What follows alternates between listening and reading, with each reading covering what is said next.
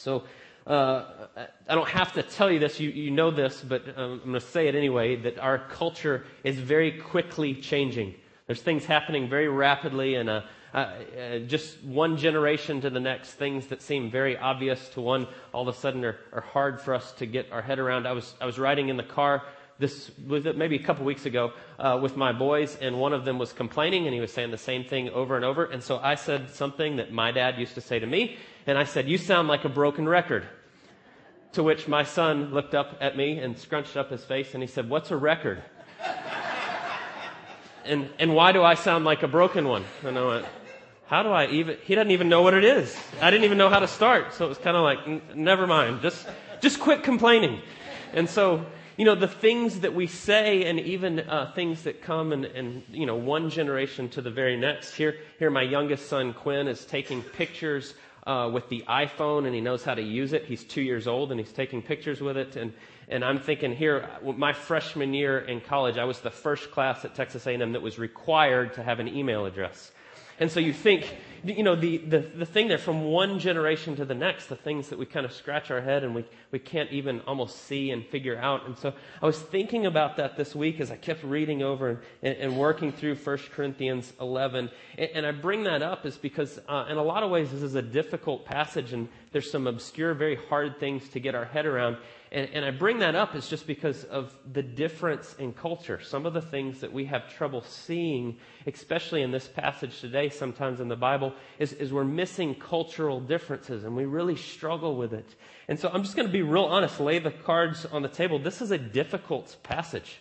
As I stood up and read it, and as you were listening to 1 Corinthians 11, you were probably thinking, okay, well, where are we going? I kind of felt that a little bit this week, I'll be honest. On Tuesday, I was going, well, I could just skip right on to 12 or the end of 11, but we believe all of God's Word is inspired and is profitable, and there's some really great things here. And so it is a little harder, and as we begin to look through this, I'm just going to tell you, we're going to look at all of 11 today, and what I'm going to try to do and kind of pull back and see the big picture, not try to get bogged down in some of these cultural things that are very hard for us to really get through and see. And so what I want us to see is just thinking big picture.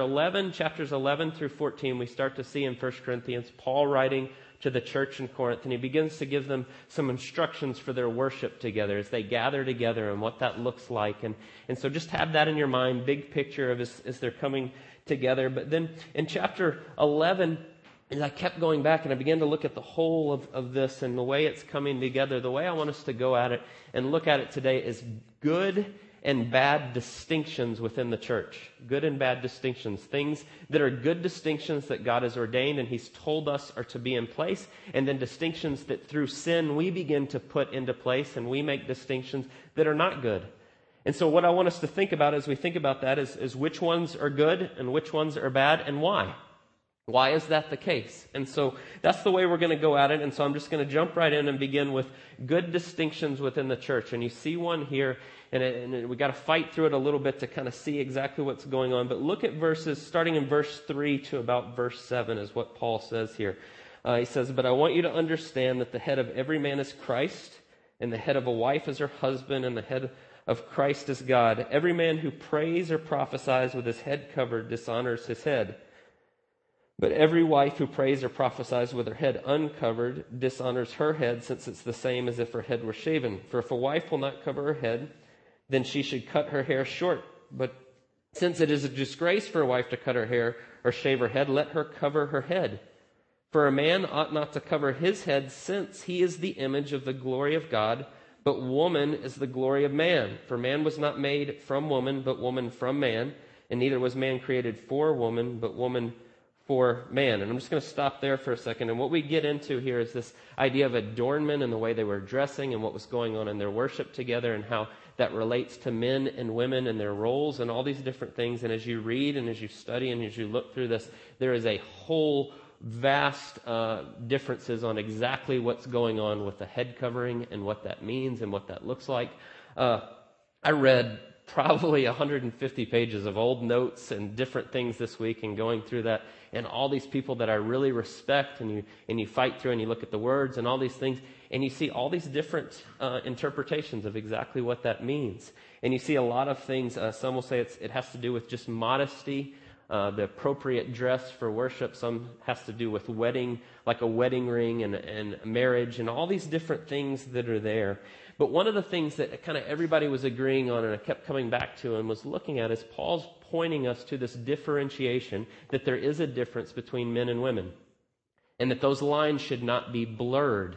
That those should be a clear distinction, that there is a difference between man and woman. And so instead of getting bogged down in some of the particulars of exactly what does this mean or that mean and get into that, I just want us to think about the difference between men and women and why he would say that, why he would want us to hold to that distinction, that is a good distinction. And so that's the first thing I would say. The good distinction is there's a distinction between man and woman, and that should play out in the home, but also in the church.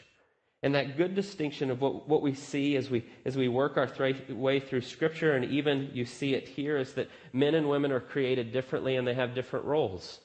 That what we would say in this church, it's what we hold to in this church as part of our doctrine, is that men and women are complementary.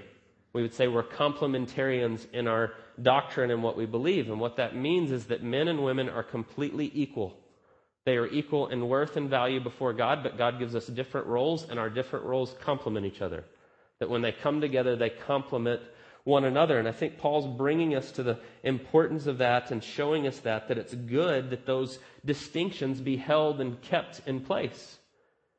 Part of what was going on culturally is by not having head coverings and wearing them and not doing these things, they were starting to blur the lines. Culturally, that was a way to distinguish and to point to men and women. And so Paul says, well, wait a second, you're getting a little off here. This is the same in all the churches, and this is what everybody's doing. And he says, we don't have this practice, so you should hold to this distinction. And so what you see is this picture. You see it in verse 3 where he says, I want you to understand the head of every man is Christ. The head of a wife is her husband. And the head of Christ is God. He shows us there. And then verse 8, he says, for man was not made from woman, but woman was made from man. We preached on this a while back, not too far back. You see that in Genesis. In the creation account, God took Eve out of Adam, created him first, and then her second, put this together. There was reasons he did that. That was part of his design. And so we'd put all those together and say that God did that on purpose, and he created us differently. And so when you read this and you start to see this symbol of authority and the head of the wife is the husband and all those things, a lot of times that makes people today kind of go, whoa, wait a second, what's going on there?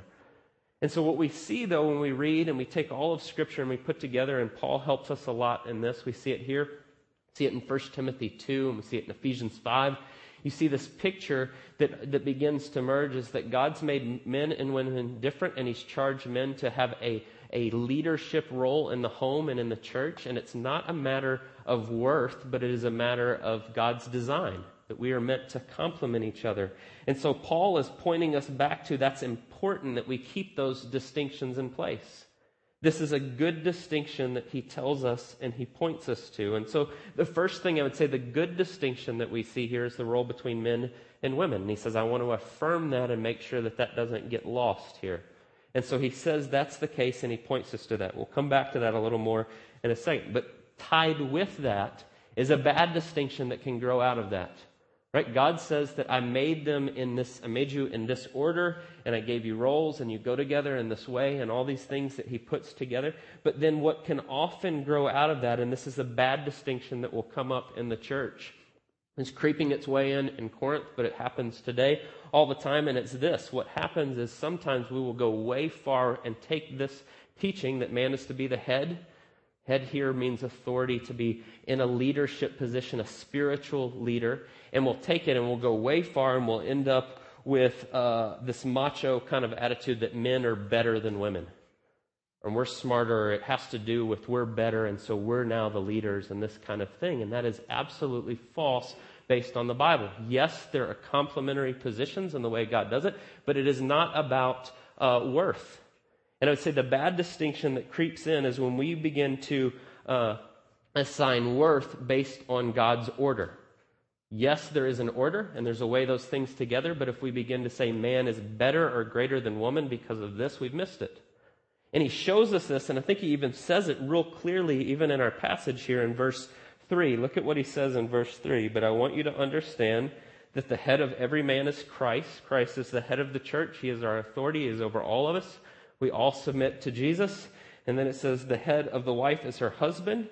Right? And that's that picture that I'm talking about in creation, what God has made for man to lovingly lead out in his family and in the church. But then look at what he says in the very last part, and the head of Christ is God. I want you to think about that statement for just a second. The head of Christ is God. And when we look at all of Scripture and we want to make sure we're seeing the big picture of what the Bible teaches us about Jesus and who God is and the way they relate, that Jesus is God.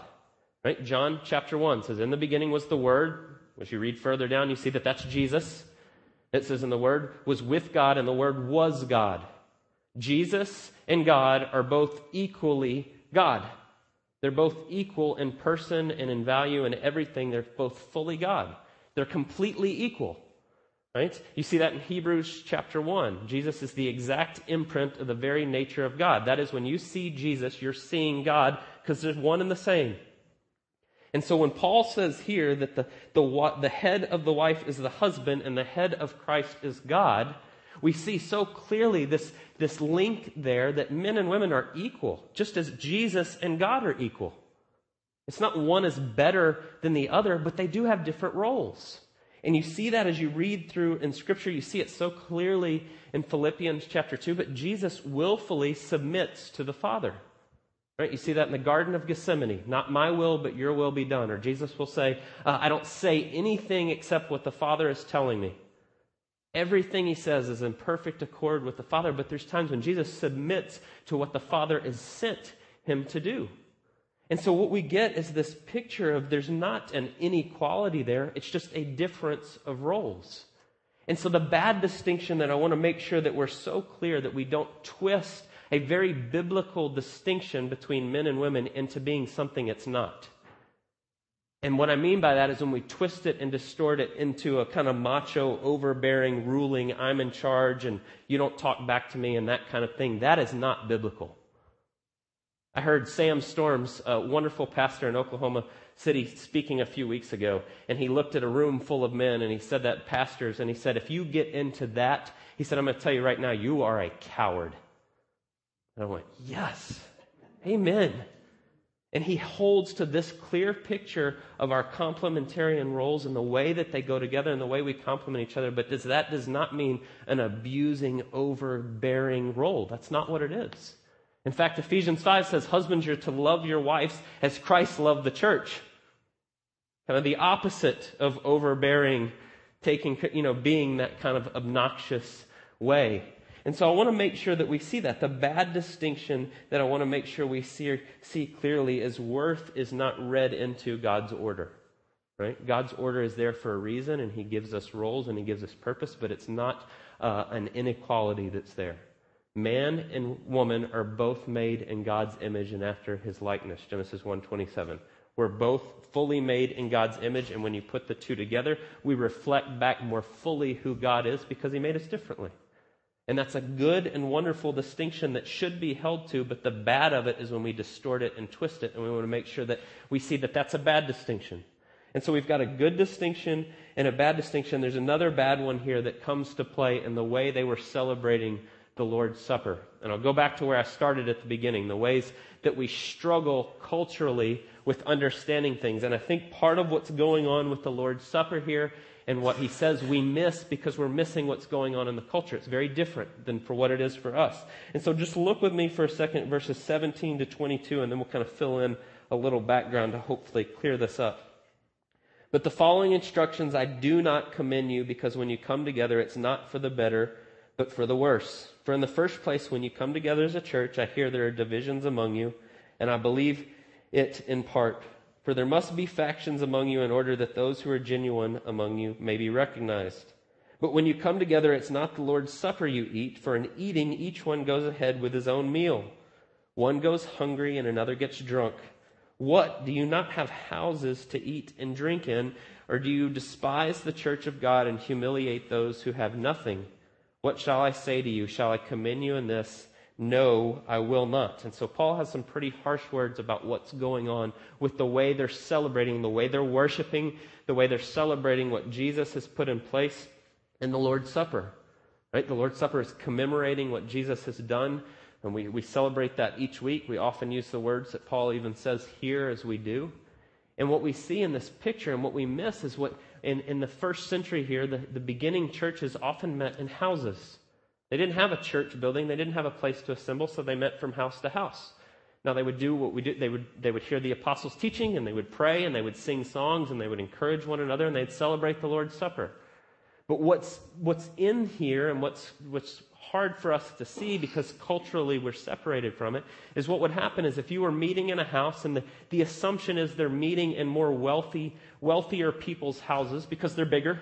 They've got more room to accommodate more people. But the society that they lived in, what would often happen is the wealthy would have a party and they would invite people from lower social classes to their parties. But they would make sure that they were aware that they were a lower social class when they came to their party. And so what would happen is they would set up for the people that were in their class maybe in one room, and they would indulge and have great meals and all this food, and the people in the lower class would sit in the other room.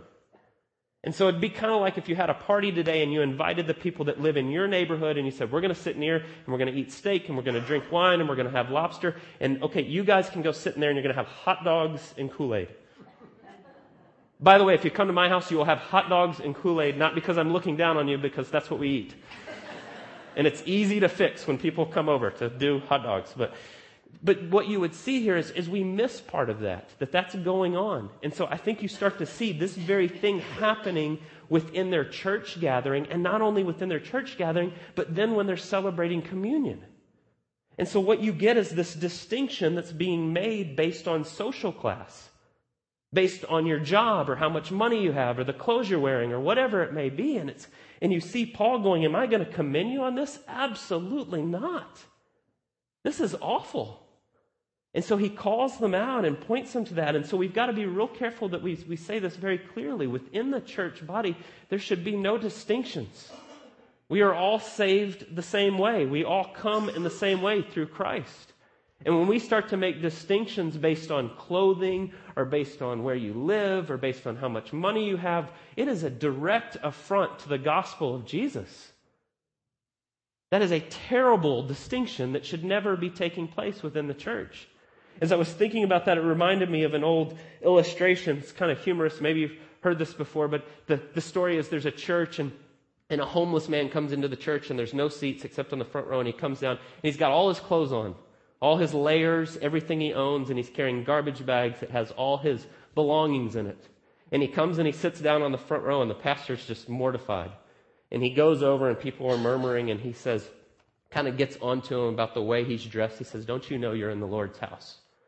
And the guy kind of, well, sorry, this is kind of all I have. And he says, I want you to go home this week and pray and ask God the way that you should present yourself in the Lord's house. And so he just totally berates him for where he is in his station. And so the man leaves, comes back the next week, full church, comes in late again. He's got the same clothes on, the same bags, everything. He comes and sits down. And the pastor comes over and says, didn't I tell you to pray and ask God what you're supposed to wear to the Lord's house? And he said, did you do what I told you? And he said, yes, sir, I did. And I prayed and I got a clear answer. And God told me he didn't know what I should wear because he had never been there before.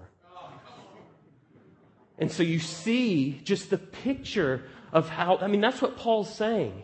You're coming together in this way. You're coming together to celebrate what I've done for you, and you're putting distinctions based on people's social class. And so that picture is awful. That is a distinction that we will wholeheartedly say we cannot do that. That cannot be part of the body of Christ. And so lastly, I just want us to think about for just a second why that's the case. Why that we need to say yes to these certain distinctions that God's put in place, and why we need to fully reject these other ones. We want to make sure that we see that very clearly. And so the picture I want you to have over all this as we consider why is what we often say with everything. That God in His creation and all these things and all these distinctions and the way He's made us are all there to point us more clearly to who He is. to show us more clearly the greater realities of how wonderful the God we serve is. And when we start to distort those things that He's put together in His good creation, we're distorting His image. We're not glorifying Him. And so we want to be real clear that we're doing that. And so when we think about men and women and their roles within the church, right? And we want to put those in place, and we want to see that in the complementary roles of men and women. We want to point to that and say that that is good because it points to greater and truer realities of who God is. And I think you see that in what Paul says here, just in the way he says it about the head of Christ is God. Right? The head of the wife is the husband, and the head of Christ is God. And that when we are functioning the way God has made us to, men are leading lovingly, sacrificially. Remember, we're to lead and to love the way Christ has loved the church. So it is sacrificially leading and loving and caring, leading out in those ways. And when wives are submitting and loving their husband and encouraging them and going together, we're pointing to greater realities of the way God the Father and Jesus Christ relate. That Jesus submits to the Father, and He does it for His glory, and they do it perfectly. And when we begin to do the things that God's assigned us to do in the ways that He's made us to do it, it's a beautiful picture that glorifies God. And so we want to affirm the things that God has put into place and seek to live them out and to do them to the best of our ability and what He's called us, through the power of His Spirit doing that. And so we want to make sure that we see that. The same is true when we get to putting other people down in classes, and we have to fight against that completely and totally. Or we begin to say women are less than, and we have to fight against that completely and totally because the Bible so clearly says we're both made in God's image. And the same thing when we do that by class, and we begin to say, well, those people don't have it completely, or they're less than because of these external things. I want you just to look here what Paul says at the end about as he makes his point. He says, I'm not going to commend you in these things. No, I will not. But then look what he says in verse 23. For I received from the Lord what I also delivered to you, that the Lord Jesus, on the night when He was betrayed, took the bread, and when He had given thanks, He broke it, and He said, this is my body, which is for you. Do this in remembrance of me. In the same way, He took the cup after supper, saying, the cup is the new covenant in my blood. Do this as often as you drink it in remembrance of me. For as often as you eat this bread and drink the cup, you proclaim the Lord's death until He comes. Whoever therefore eats the bread or drinks the cup of the Lord in an unworthy manner will be guilty concerning the body and blood of the Lord. And so he says, let a person examine himself and then so eat the bread and drink the cup. And then he goes on to say that some of you are sick and you're dying and you're in bed, and it's because of this. How much more forceful can he say this? And I want you to see so clearly what he's saying. When we come together and gather together as a body of believers, we're coming to what we read in Psalms at the beginning. We're coming that our righteousness, our right standing before God is all because of God's grace and nothing else. And that's why we're gathering. We're gathering to say it's all Jesus. The picture of that Christ gave us is communion. Right? We do that each week. Here is the body and the blood that was broken for you. Jesus laid down His life that you could be accepted by God because of what Jesus has done for you. And yet here they were looking down on other people while they're celebrating that. You see how offensive that is? Oh, we're better than those people. But yet the symbol they're pointing to says, no, we're all saved the exact same way, and it's all Jesus. You can't have it both ways. You can't be looking down and, oh, we're better than those people over there. The cross levels all of us at the foot of the cross because we're all saved the exact same way. Because when we come to the table, what we're saying is all I have and all that is good and all that can ever be accomplished and all that any good that can ever come from me is only through Jesus and nothing else. And if I start to add to that how much money I made or where I live or the clothes I wear, it is a direct affront to the gospel of Jesus, and we're doing the opposite. And so this is so serious that we fight with everything we have against those distinctions. And the way that we do that is by continually coming back to the gospel and what Christ has done for us. Those ideas and those thoughts, because of our society and where we live, and most importantly because of our own sinfulness, will continue to come up. At least I'm not like that guy. Or at least I've got this, or at least I've got that. But the picture is that we're saved by Jesus and nothing else. It's nothing in us. And so when we start to miss it in those ways, we've missed it completely. And so when we talk about, and we often say this each week about taking a moment and prepare your hearts for coming and think about these things, it's such a difficult thing when we start to think about how do we come in a worthy manner to the table, right? And somebody may think, and maybe you've thought this before. I've had different times where you go, didn't have a great week, maybe I shouldn't come take communion. I want you to think about that for a second. If you're not coming to take communion because you didn't have a good week, when would it be okay for you to take communion? You see what's under that? If we start to do that, then we're saying, when I do pretty good, then I'll be good enough to come and have communion with God through what Jesus has done. Right? It's the opposite. It's not that. If we say, oh, I'm good enough this week, then I can come, that's not the case. That'll never be the case, because if you wait until you're good enough to come, you'll never come. You can't come. It can only be through what Jesus has done for you and nothing else. And so when we talk about coming in a worthy manner, the only way that is worthy is by saying, God, I am unworthy. I will never be worthy. And it's only by what you've done for me in your Son, Jesus, and that's it. It's the only way we can ever come. And so I want you just to see how clearly and how important it is when we think about the distinctions that are here, and they all find their center and their balance in the gospel. The only way we ever get these things right is through the gospel of Jesus and what he's done for us. The only way that men ever begin to lead lovingly as Christ has called you to lead is through the power of the Spirit. Because otherwise you're going to twist it and distort it and make it into, I'm better and no, you're not. And the same is true when we start to look down on other people and we want to make those distinctions that are there, that they're not there. We are all saved the same way. We are all sinners that are in desperate need of a Savior. And so when we look at what Paul is laying out for us and we begin to see the big picture, I hope that's so clear to all of us, that we see that so clearly, that it's only through what Jesus has done for us and nothing else. That's all we have. Right? We sing that often. All I have is Christ. That's it. And so that's the picture we want to make sure that we see when we look at all these distinctions as they find their head and their perfect coming together in Jesus and what he's done for us. Let's pray. Lord, we do thank you for your word. We thank you most of all for your glorious representation, the way you've come to us, the way you've revealed yourself to us in Jesus. We thank you that you've saved us in spite of ourselves, that you've done what we can't do for us, and we praise you and thank you for that. We pray that each day we would come back to that continually over and over, applying it to every area of our lives.